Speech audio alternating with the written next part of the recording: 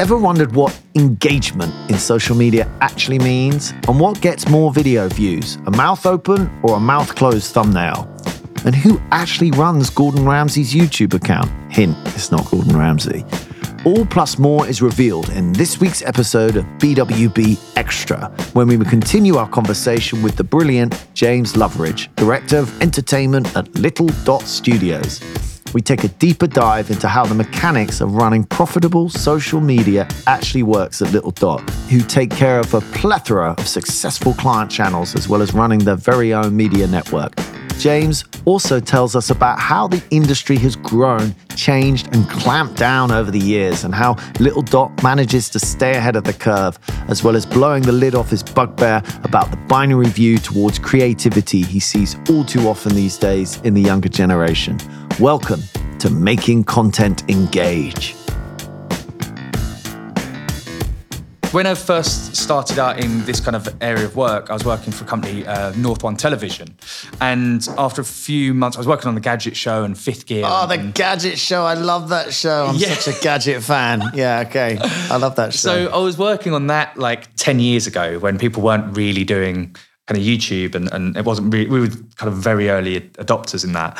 But then eventually I moved on to the World Rally Championship. Now, I'm not into cars. I'm not really into motorsport.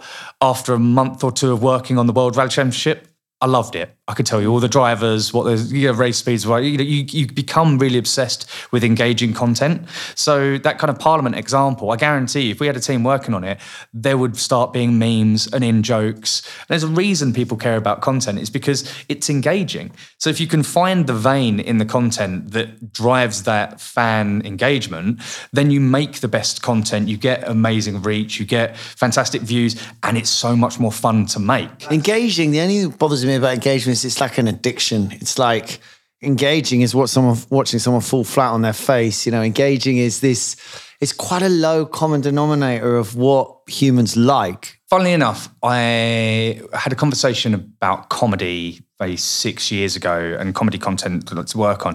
And I was very much told, like, park your ego. Like, your take on comedy doesn't really matter. It's about what are the people engaging with. And yeah, you might have the football to the groin version of engaging, but you've also got some really highbrow, amazing Attenborough documentaries that are engaging. It's realistically, you're serving the fans that are there with the content that you have. And it's not my job to kind of stick my nose up and say... Does engaging mean they do something? Is that a requirement? So yeah, when I say engaging, what I mean is it's getting views, people are commenting, people are liking, they're sharing, they are, on Facebook, they're tagging their friends, on, TikTok, they're reacting to and miming to it. It's creating a sense of attachment and fan service to it where people feel like they want to, I feel like if I say engage one more time. No. Well, what's the other force? I'm thinking if you plotted it on a graph, you've got engagement one way, the other force must be like political correctness. It must be that, you could take Graham Norton's show and you must be, because he's quite funny and he's got that, he's very funny, but he's got a lovely atmosphere to him. So he's very good at sort of getting away with saying things. I mean, I heard him interview Halle Berry and, joking about sacking her star, or whatever. The way YouTube and everyone's going, it's a bit of a rabbit hole, but is that the second pillar that you have to sort of be very cautious? You know what? That tone of voice massively depends on the client and the show. Some clients and some shows are willing to be very tongue-in-cheek. They don't care. Just to make a meme, take the piss. But do you not have a problem then? Because YouTube, they won't let me put anything up on YouTube with music related, or you know what I mean? It's always... they're becoming restricted platforms. So do you have to bear that in mind or not so much? We operate with the rights holders. So whatever we're uploading, we're completely cleared. Oh, no, I meant like controversial. No, you're never bumping into that. It's not being an issue. No, not really. I think I guess this is on TV. We have had some instances, because all of it's TV cleared. Yeah, but that would be funny if they banned it on YouTube and it being on Channel 4. That would be interesting, wouldn't it? Well, there has been instances. So... certain platforms operate very much cracking nuts with sledgehammers. Nuance doesn't exist when it comes to community guidance, essentially. And I understand the difficulties these platforms have. If you've got free reign that anyone can upload whatever they like, then you need to have a very comprehensive regulatory system in place. But we had an instance last year where a comedian that we run their account made a fairly risky joke. if you look at it black and white, they depicted violence on a child. It's a joke, but ultimately, they're community guidelines. You cannot even verbally describe this type of act on a child, and it is an infraction of community guidelines. Did their whole site get shut down or only that? It didn't get shut down. It got heavily affected. But it's one of those that it's really difficult because, like, to the letter of the law of that platform, they were like, no, you've broken our guidelines. We're very clear on this. This is a hard no.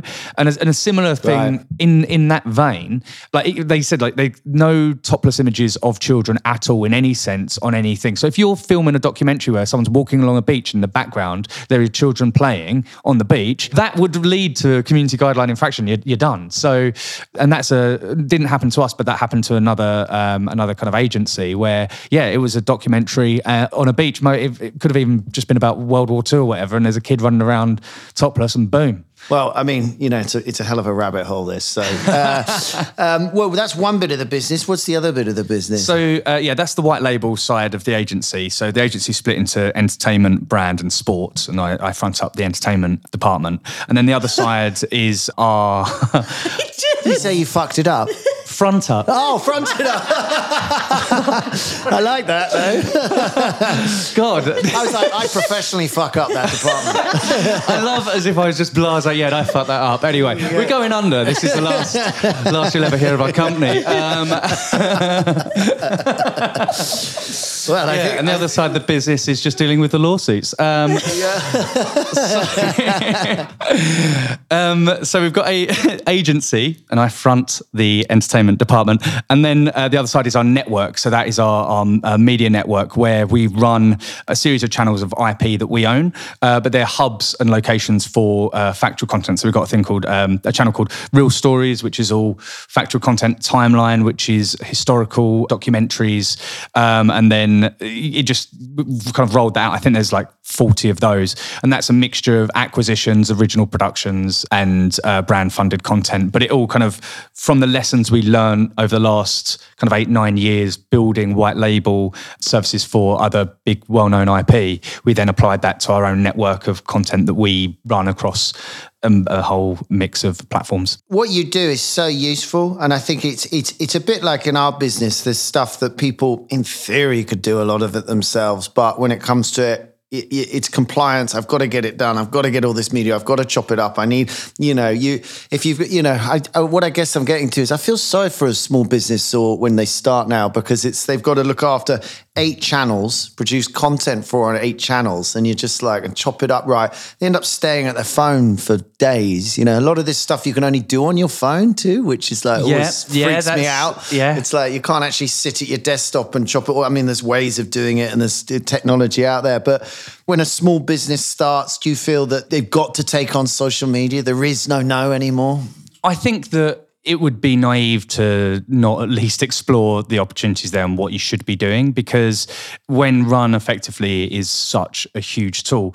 Like I would say that in my realm of entertainment, the lion's share of my clients, it is a revenue driving activity. It's all about making the money through advertising revenue on those platforms. Oh, really? That's the primary interest? Yeah. I would say revenue they can earn on YouTube by making sure there's interesting content about Graham Norton. Yep. And so it mixes. It's like I'm dealing with distribution teams within these companies where, it's about how do we leverage our archive? How do we make money out of the content that we've got there? And then I'll be dealing with marketing teams where actually it's not about money. It's just about reach and, find out the data. Who watched it? Where is it? One of the amazing things we've done with comedians in recent years, we use the data to help comedians plot their tours. So where are your videos being watched? What countries are you popular in? So they used that data before they started booking venues because they knew they could sell it out. And we did a fantastic campaign with Michael McIntyre where we helped him sell out the Radio City in New York. Yeah, where's he popular? That would be a good question. UK and Australia, kind of key markets for him. But so we got this gig he had this gig in New York, and we started the campaign in September, and he sold it out by the end of the month. Wow. And the gig was in February, and he was like, you did that. Like I never would have sold that show had we not had this targeted campaign at New York, at LA, and kind of built up his profile there. And we were like, fantastic, we've got this case study. And then coronavirus happened, and we were like, oh, that's useless. There's no more gigs. So for the marketing teams, data is really like invaluable, and understanding, well, how popular are they and can they utilize this to then promote their new shows, their new films, whole marketing campaigns.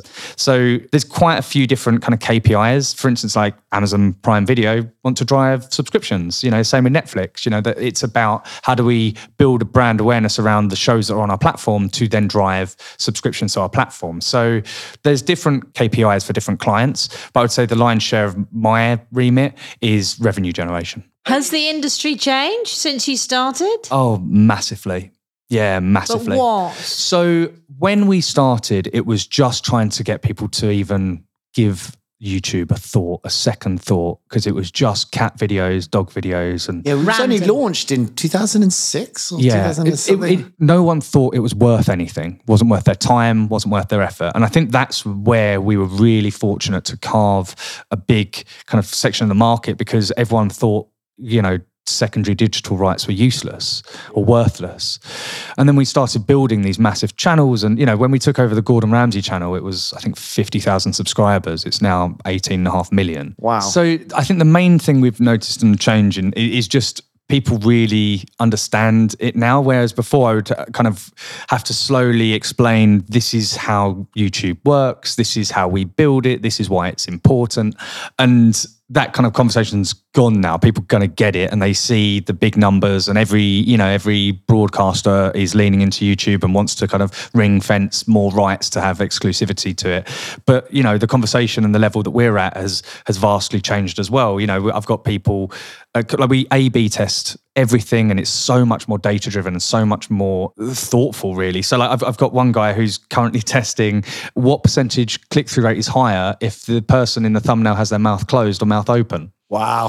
Yeah. And what's the answer? Mouth open. Mouth open. Mouth open. Yeah, it's more expressive. What's he saying? What's he saying? Yeah. Higher click-through rates. Smile in the street. How much text on a thumbnail should mirror the text in the description? How much, all this stuff is stuff we kind of go through, and we're constantly testing and trying to find, because they're little increments, they're little edges. And if I learn that on, let's say, Jonathan Ross show, that actually these type of thumbnails work really well, let's look at all of our chat shows. Let's look at all the stuff that's similar kind of content, and we can lift that up by 10%. Do you think that behavioral science then adapts that, we're all getting very good at filtering stuff? I think all of our filters are getting pretty amazing, how we can sort of surf through information and just, therefore, if you test it again, do you think in a few years that it would be, oh no, mouth closed, it's all about? Yes, short answer. Really? But you said earlier about, how does a smaller kind of company operate if they've got to do all of these things? And I guess one of the rare things that we have at Little Dot is like, our scale now is quite vast, that actually we see changes and nuances and alterations in kind of algorithmic behavior on the platform before the platform representatives can tell us they've made a change. So typically there will be engineers in San Bruno, they will make a change. Something will happen on the platform, and then maybe 4 months later, the reps will be like, oh, by the way, we made a change. But we'll notice that before that, because the craziest stat that we were told recently, of internet users in the UK, our content reaches 74% of them. Wow. That's impressive. It's mad. It's mad. Extremely impressive. Okay, so this is the guest section where we allow the guests to take controls of the reins, not that we've been doing them any good, and talk about something they want to talk about. So, James, anything on your mind? Yeah, so talking of biggest bugbears, I think it's the binary view of creativity. Now, obviously working in a digital kind of media space, a lot of people that kind of come into the role at an entry level want to work in a creative industry, and it's really exciting.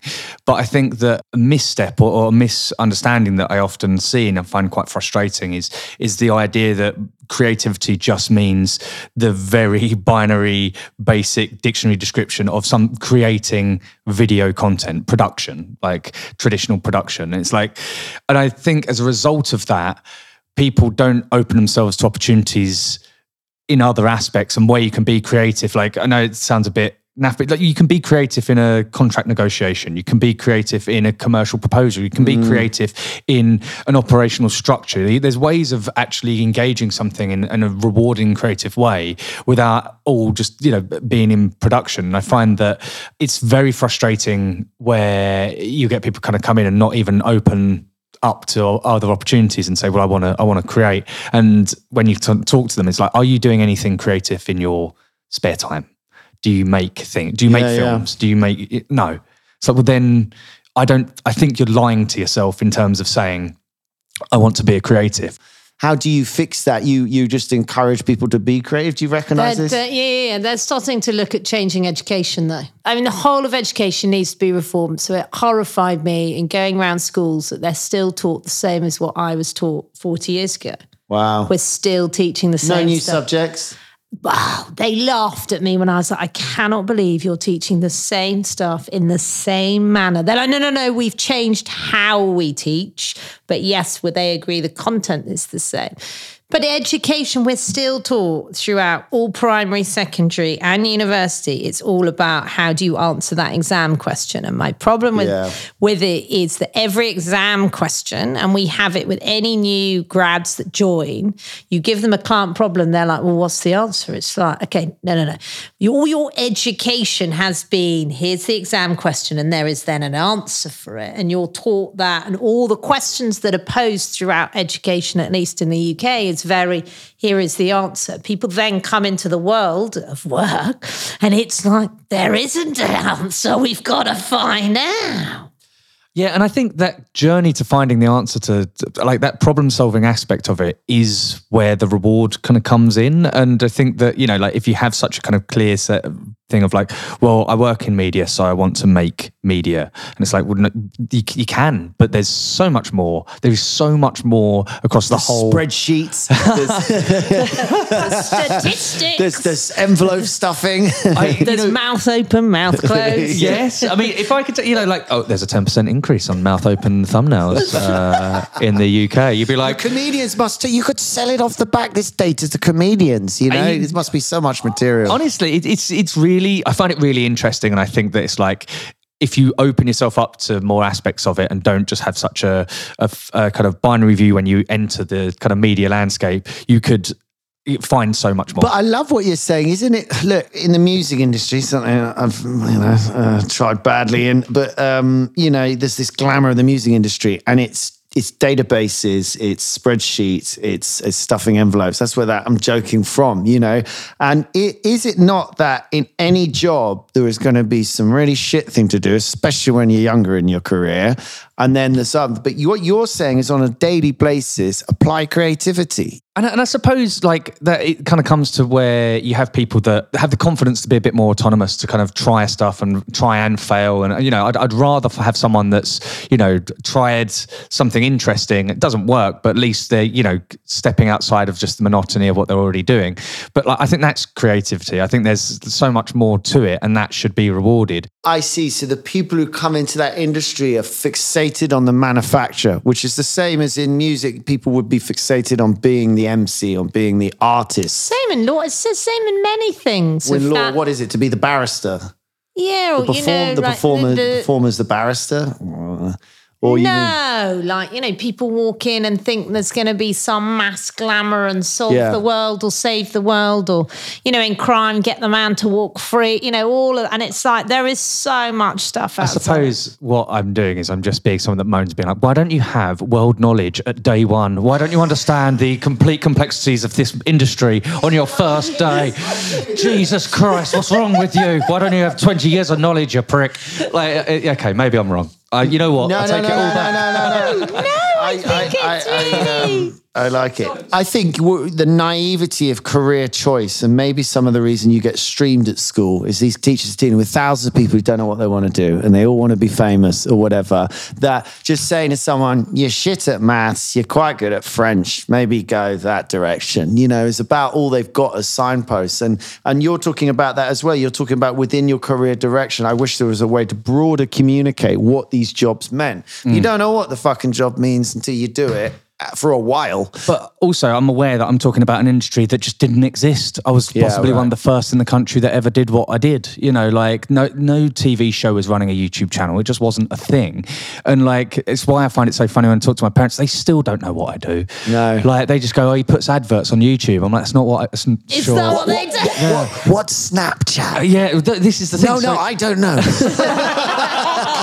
I'm still trying to work it out. I've seen it. It's like, what? Snapchat is another beast altogether. Yeah. It's a lot of fun, but I'm still, like comparative to my knowledge on other platforms, Snapchat is still What do you tell your mum and dad then? Well, I tell them what I do. Like I run YouTube channels for TV shows and talent and broadcasters. Oh, lovely, darling. Yeah. Well, no, my niece and nephew, my niece, who is 5, she gets really angry when she's watching Peppa Pig and an advert comes up and she goes, "Damn you, Uncle James." I'm like, it's not me. Stop telling her that I put that there. Like, I didn't do that. Oh, wow. Yeah, personally responsible for the advert. My brother has told her that I put all the adverts on YouTube and any advert is James's fault.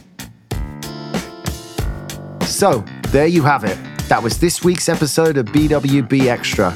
A big thank you to you, James Loveridge, for joining us, to my co-host, Julia Torrey, and a big thank you to you, dear listener. And we'll be back with a new episode next week.